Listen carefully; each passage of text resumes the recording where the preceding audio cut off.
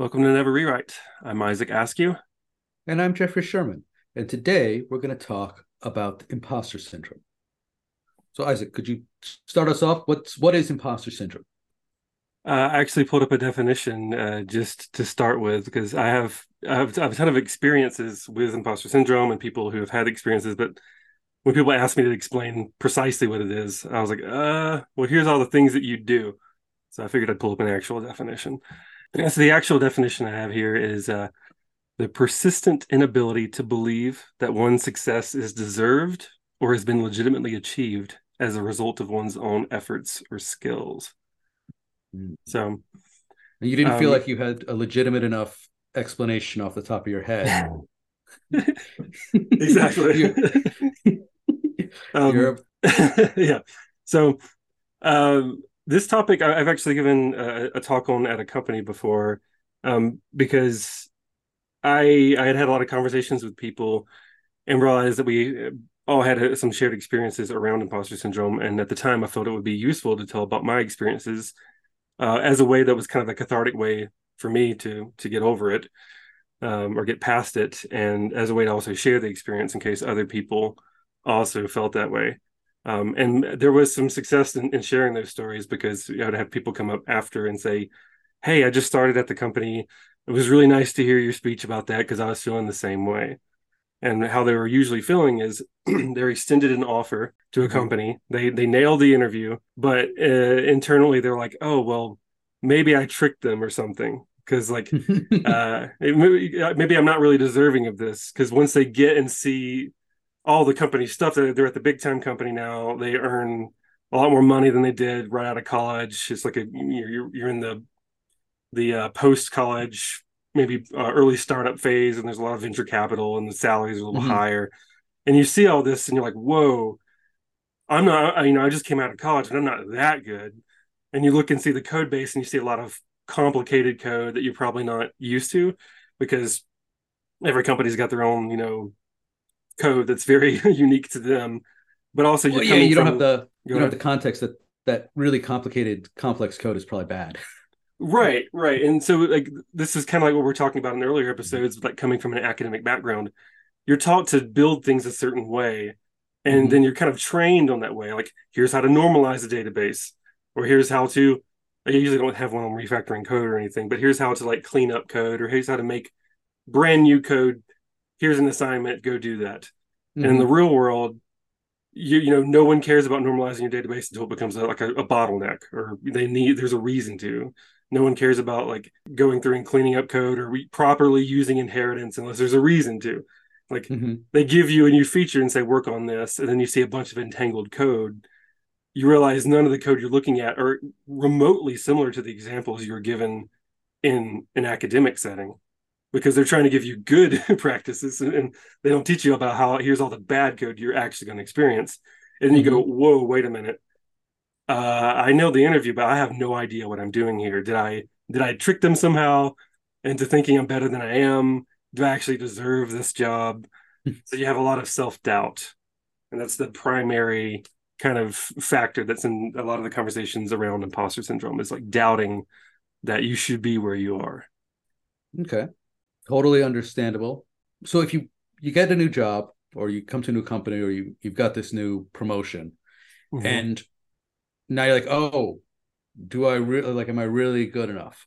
Right. I'm not Linux Torvalds. I'm not, invent Linux right here and write my own compilers. Am I good enough to be a programmer? And so how do you start getting like is acknowledging it the first step that that you should, or do you look for ways to quantify? Yeah, well, I guess I've never thought about like steps. Like, here's the 5-step process. I know we like doing this in the show. The Five 5-step step process process. to get over imposter syndrome. Very buzzword, almost like a clickbait kind of a Clickbait, YouTube yeah. video. Isaac's 5 step um, process to get over imposter syndrome. but I think, Are yeah. you good enough to take them? Yeah, exactly. So I think the first step, maybe, or one of the steps, is, yeah, kind of acknowledging that you might have it, or talking about it. The worst Hmm. thing you can do is just be quiet, because like some people are like, well, I don't want to ask questions because then it will become very apparent that I don't know how to do what I'm supposed to know how to do. Because Mm-hmm. if I ask, how do I work on this, or it's a stupid question and it's something I feel like I should have learned in college, but I don't know how to do, they're going to look at me and go, well, why are they here? Like, who is this guy? Like they should already know this particular format that we're saving stuff in, or they should know this standard. This is like basic stuff. And How do half you the not have the time, whole HTTP spec memorized? yeah, You just got out of college. It's only like 1,000 pages. right. So there's that's an invisible and kind of like often imaginary enemy that you Mm-hmm. have, is like your own thoughts on, if I ask questions, what could happen. And Right. What will I people had think at of the me? time, I had a fair amount of anxiety because I was trying to make a good impression. One of my first companies outside of college, I was trying to make a good impression. I didn't know some of the code. I didn't want to ask questions because it would look like I was not smart enough to figure it out on my own. And I literally had like this kind of nightmare situation where I was like, I honestly felt like if I asked too many dumb questions, they'd be like, "We made a mistake. We're gonna fire this guy." And that was like truly what I believed because I was young. I did not know anything about enterprise level software, or like Mm-hmm. you know, or I never worked with a team that big.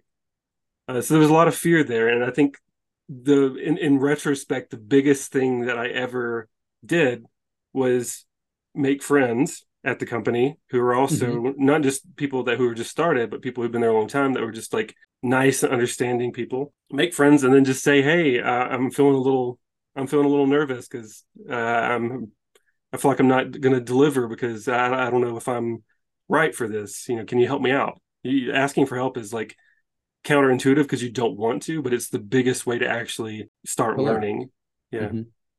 So I didn't have that going in. Like I didn't have the fear. But what I have noticed, or I have learned, especially as I've gotten more senior, is as a more senior developer, especially if I'm the most senior developer in the room, it's my responsibility to ask the dumb questions because other developers won't. So if I to be an advocate or just to be a good leader, if I suspect people don't understand, or if I don't understand, but I know I can figure it out, if it's a meeting, it's a great time to ask someone because then you get to ask all the stupid questions in the room, which one gives everybody permission to not Yeah. understand, and two, it asks for them, and three, it often reveals an answer that you didn't expect when it's like, oh, Mhm. I didn't understand that, or I did and the other person didn't, and this was going to be a problem. Equally possible. I find that to be really kind. I think knowing that if you ask a question, or other people might be too scared to ask a question, and going ahead and asking a question for them for that, like that's just a very kind thing to do for someone. In fact, that reminds me of, I think I was like poking fun at my friend like in middle school or something because we learned something in a math lesson, and Mm-hmm. he asked the question again. And I knew he knew the answer, but he asked the question from the teacher, and I was like, "What? You already know the answer to that. Why are you asking?" And he's like, "Well, my friend, I don't think he understands, and I'm trying to do that. That way, she'll describe it again." And I was like, "Oh, that's really, Yeah. really just a kind gesture." So I appreciate that that kind of thing. Thank you for that. Yeah. Okay. So talking about it, making friends who can help you in a less public setting. Hmm. Uh, good. So how do you? So you get over, or helps you get over that first initial thing, right? So now you have the job, you don't get fired in the first 6 months, Hmm. which is ipso facto proof that you're good enough, Right. at least in the U.S. Uh, that obviously that doesn't solve the problem, right? Then because Yeah. it's the nagging persistent in the back of your head. So once you're over the initial, right, you're into the code base, you're making reasonable contributions. They haven't fired you, they haven't put you on a pip.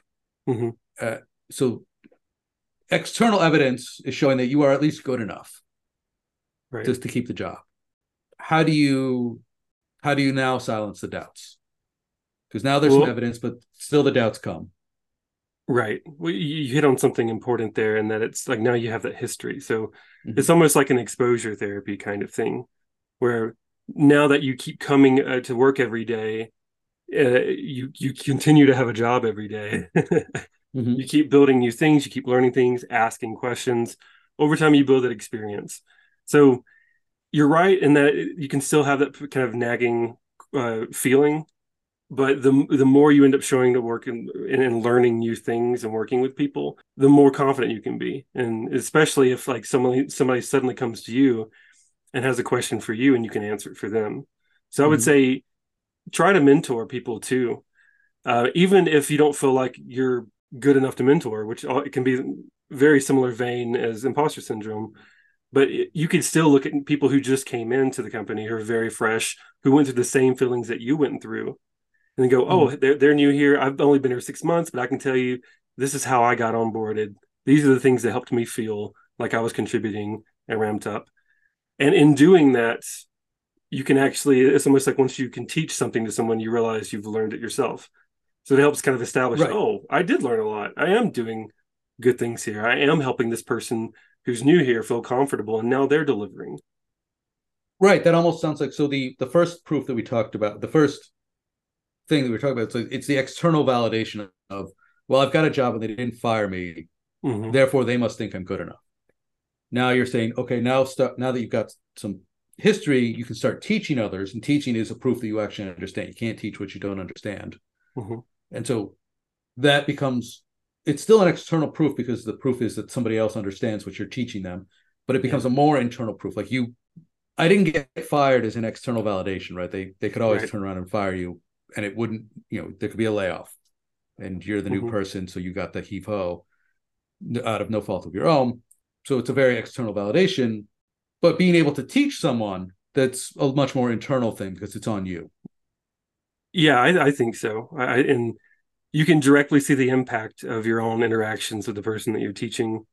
You get that feedback from them. Oh, this helped Mm-hmm. me. Thank you for that. Um, and again, you're doing that same inner. Anybody can tell you you're doing a great job. And a lot of times those kind of comments do bounce off people with imposter syndrome. Mm-hmm. You need to deliver it certain ways, and it needs to be a way that you can feel that the feedback is legit. It's not just somebody being nice. So, like, building relationships with other people, like your own manager, and Mm-hmm. that having being able to trust their feedback. And when you hear, "Oh, you've improved a lot. This is exceptional code. This is an exceptional job you've done for this feature or whatnot." Getting that from your manager or getting it from the person that you're trying to onboard and help out of the company. Hey, thank you. I feel so much better every Mm-hmm. day. I was super nervous, and I just want to appreciate, I just want to tell you, I appreciate that I come to work now, and I don't feel as scared, and I enjoy pairing with you. That kind of feedback feels amazing, and it's much more like you do internalize that. You can it's a lot easier for you to work with that feedback and convince yourself, so to speak, than it is from Mm-hmm. just other people telling you niceties.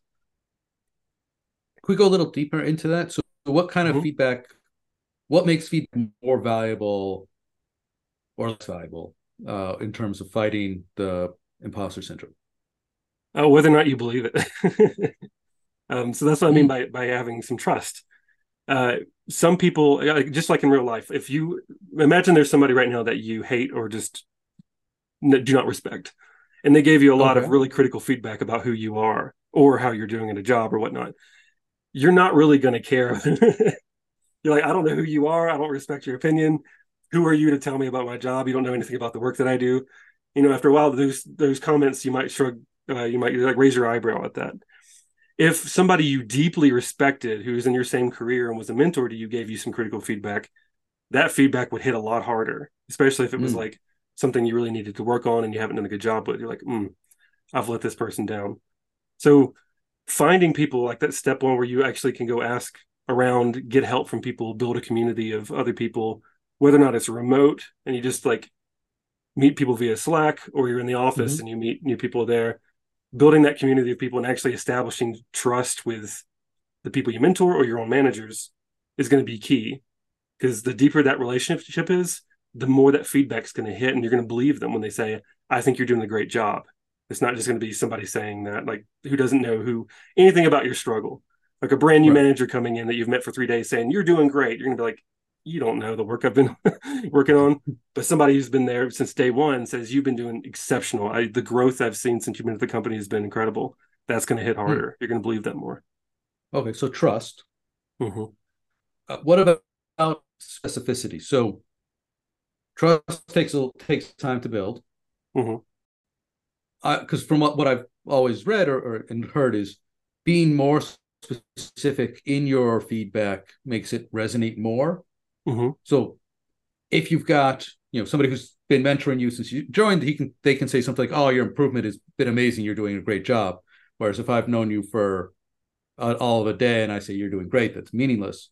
But if it's my first day as your manager and I say, "Hey, in today's meeting, I really loved how you decomposed that problem. That was excellent work."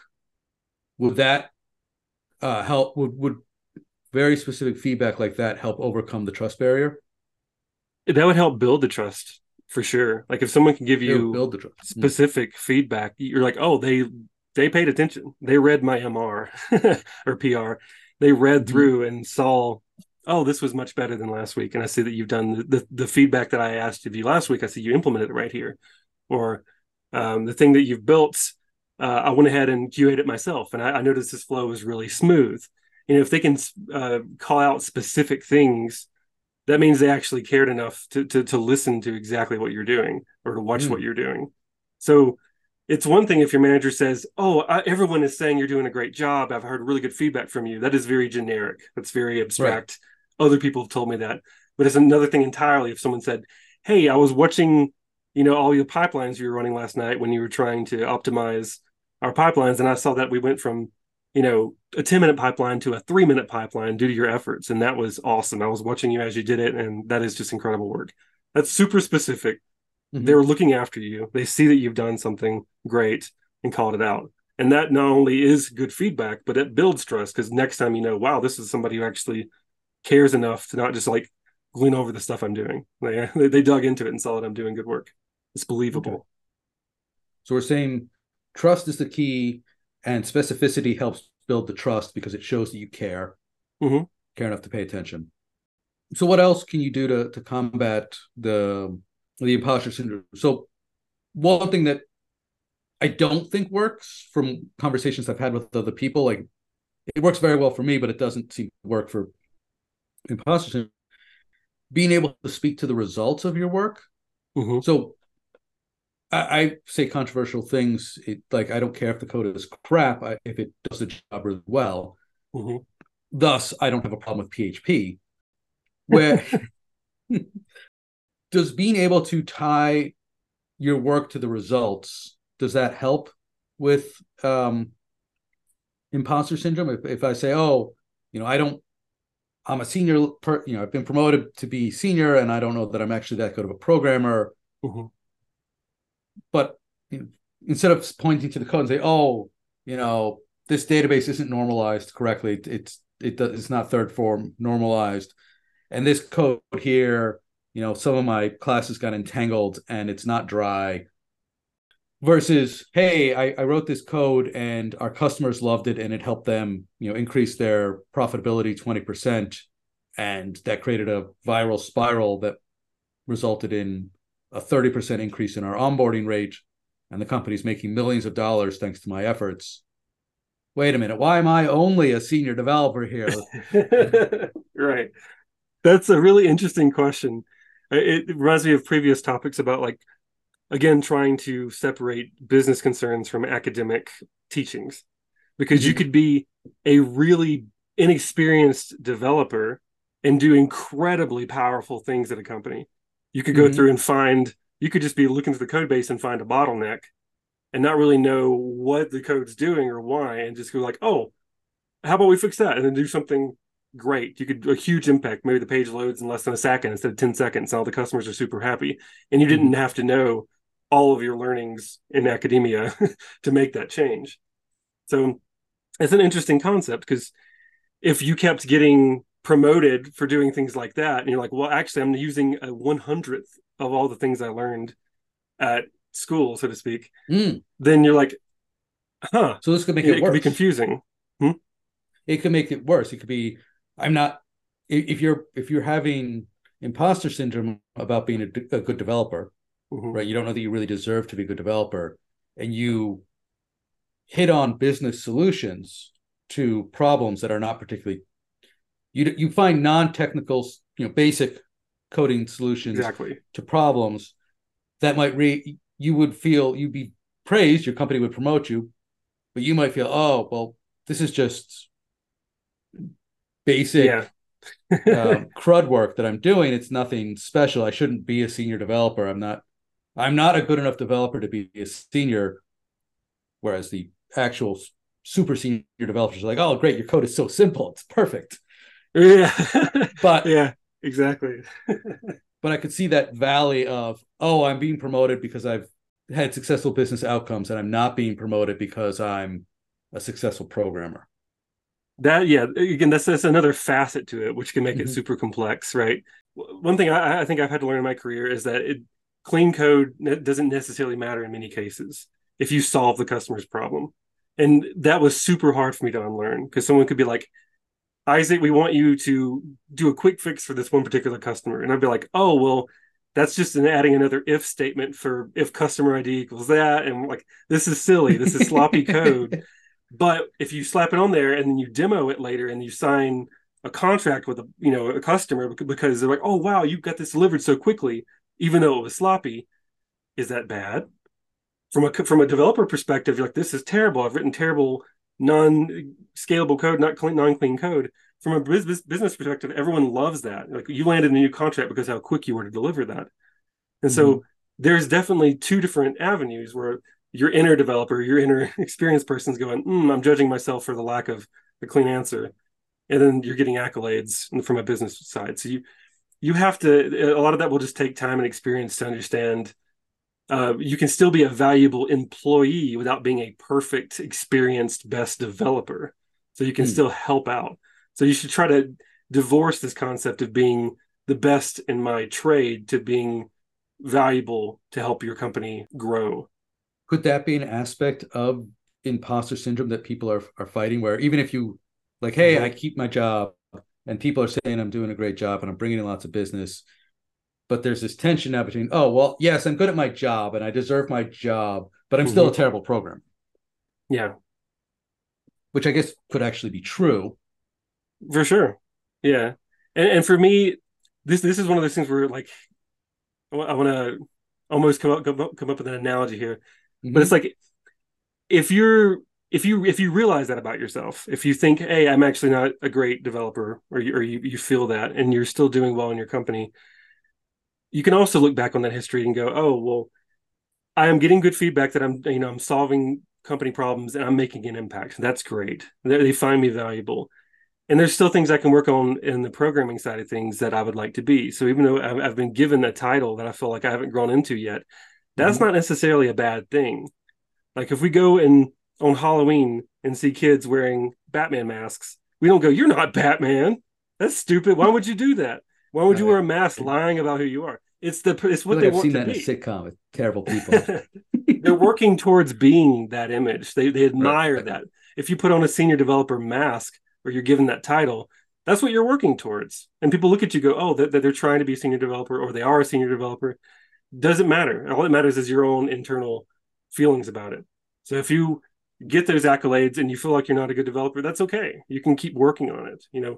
If you have a good enough relationship with your colleagues and a good environment in which you can ask questions and keep growing, people are still going to be really happy that you're delivering value, even if you don't know if you haven't read all the best programming books out there and know all the concepts everyone should know at that point in their career.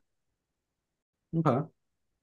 I guess that to summarize that, what you're saying is for the if you have imposter syndrome, I guess separate it from, or at least try to separate. I have imposter syndrome. I don't deserve this job. That you can fix by hopefully fix by keeping the job and by doing a good job and getting promoted. It may not help you with the I'm not a good developer imposter syndrome because Yeah. there's less. There's not a one. It's not a tightly coupled thing, right? Your job and your trade are not coupled as well as they should be. Similarly in a lot of creative trades, right? There are lots of Yeah. amazing artists who labor in obscurity, and then mediocre artists hit on something and become wildly famous and popular. Right. I feel like in the 80s, I always remember people like, oh, yes, all these pop stars, they're not really good singers. It's like, okay, but they're very good entertainers. Right. And so we can be judgmental and say, and I've done this too with certain pop Mm-hmm. artists where I'm like, I do not understand why people like this artist, but clearly they're delivering value. Whether or not you Right. think they're, the most musically gifted person you've ever met, if they deliver value and they make people happy, you have to go back to yourself and be like, why are you angry at them? So uh, either way, it is a complex topic. It is. There's not an easy answer. Everyone's got, and people in general, they might have their own self doubt. Regardless, they might have throughout their life just like been very critical of themselves and never really felt like they're doing, they're at their full potential, and that can actually merge in with the imposter syndrome part and make it even worse. So everyone's going to have different experiences with it. So I don't have an answer for it.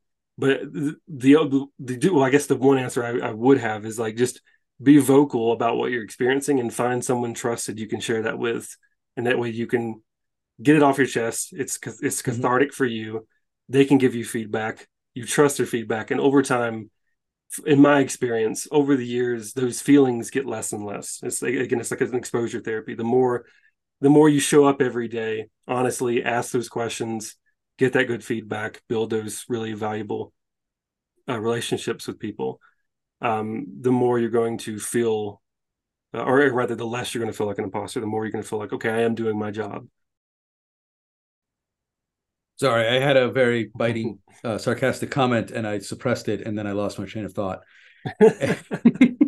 Well, It was going to be funny, but it was also mean, so I didn't say it. thank So you. I called you now it's kind earlier, so right. Yeah, no, I'm like, that inner monologue of like, that would be really funny, but also it's totally inappropriate, so I'm not going to say it now.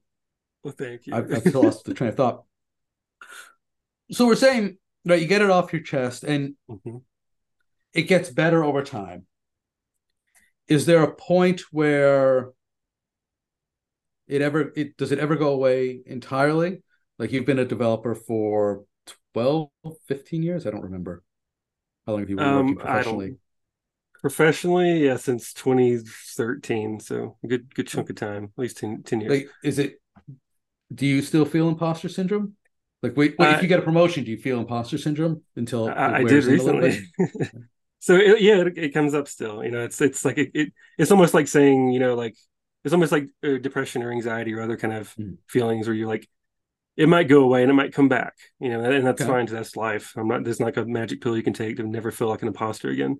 But I was recently, like last year, I was promoted to principal engineer at my current company, and during the one-on-one with my boss who told me I had this title change, I literally just said why, and he started laughing at me, and he's like, "What do you mean why?"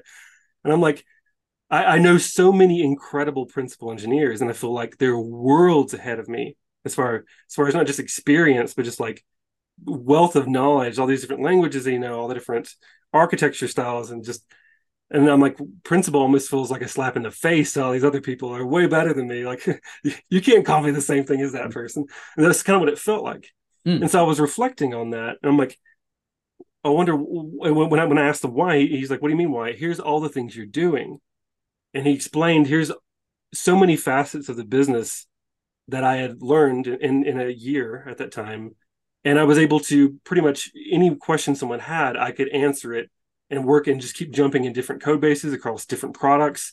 And Hmm. I built a wealth of knowledge. So it's like, even if it's not a principal in a different company, at this company, I was delivering a lot of value. I was really Hmm. helping out everybody, operations team, support team, my own boss, so he doesn't have to keep doing a lot of manual things he was doing. So if you're providing value, it's you still have to separate that from your own internal feelings of all these other people you've met who seem like they're better than you.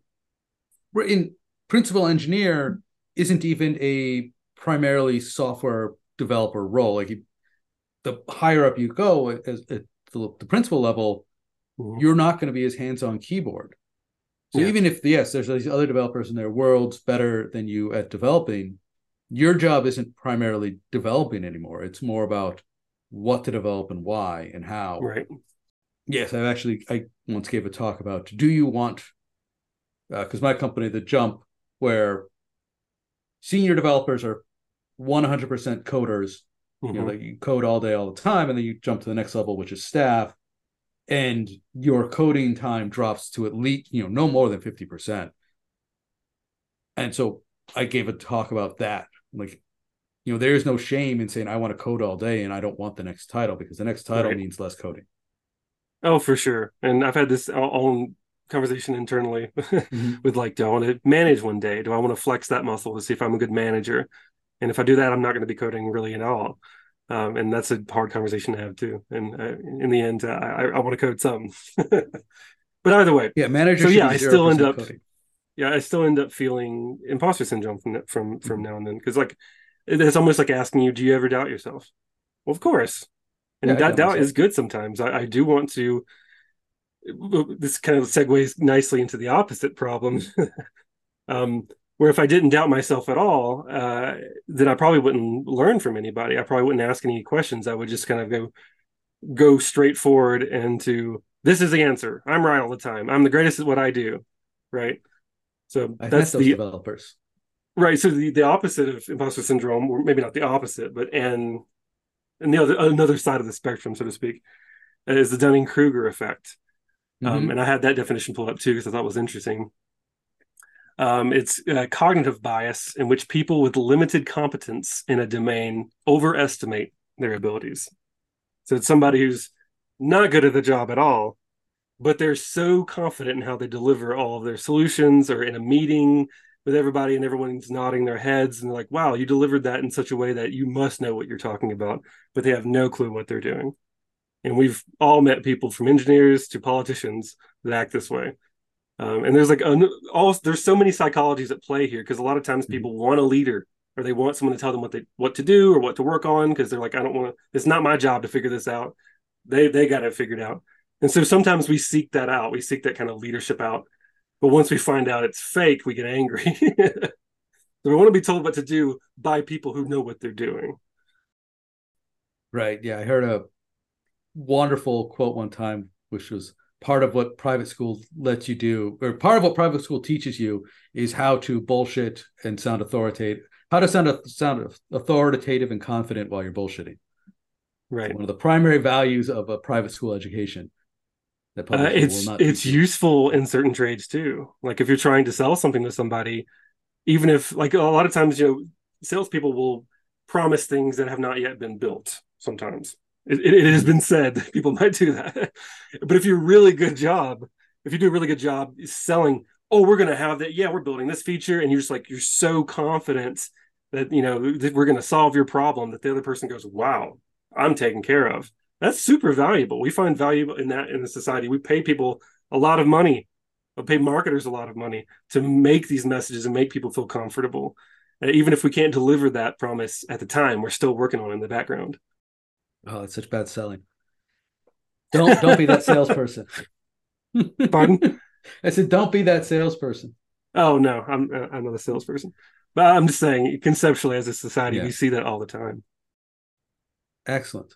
So I guess to before we wrap, let's go with the flip side. Mm-hmm. What if you wanted to have more imposter syndrome? What could you do to make yourself doubt more? Uh, We gotta go. We gotta examine the flip side here. So we talked about how to get rid or how to work against imposter syndrome. And I was reading. I'm totally blanking on the guy's name, but there was a American philosopher who was an amazing disaster planner, and mhm. he instead of asking himself how do I prevent this disaster, he would say how do I cause this disaster, so that he could then Interesting. implement the opposite. So one of his great quotes was like, if I wanted to kill a lot of pilots, how would I design an airplane? Right. That's an interesting thought exercise for sure. So it's a good thought. So if I wanted to make imposter syndrome worse, what would I do? Uh, Continue to be rewarded for things that seem trivial. Okay, so reward people for trivial things. uh, Would changing jobs often? Like I'm wondering because we yeah, talked a lot about trust, yeah, and I know in the modern, especially for programmers, nobody looks askance at changing jobs every year.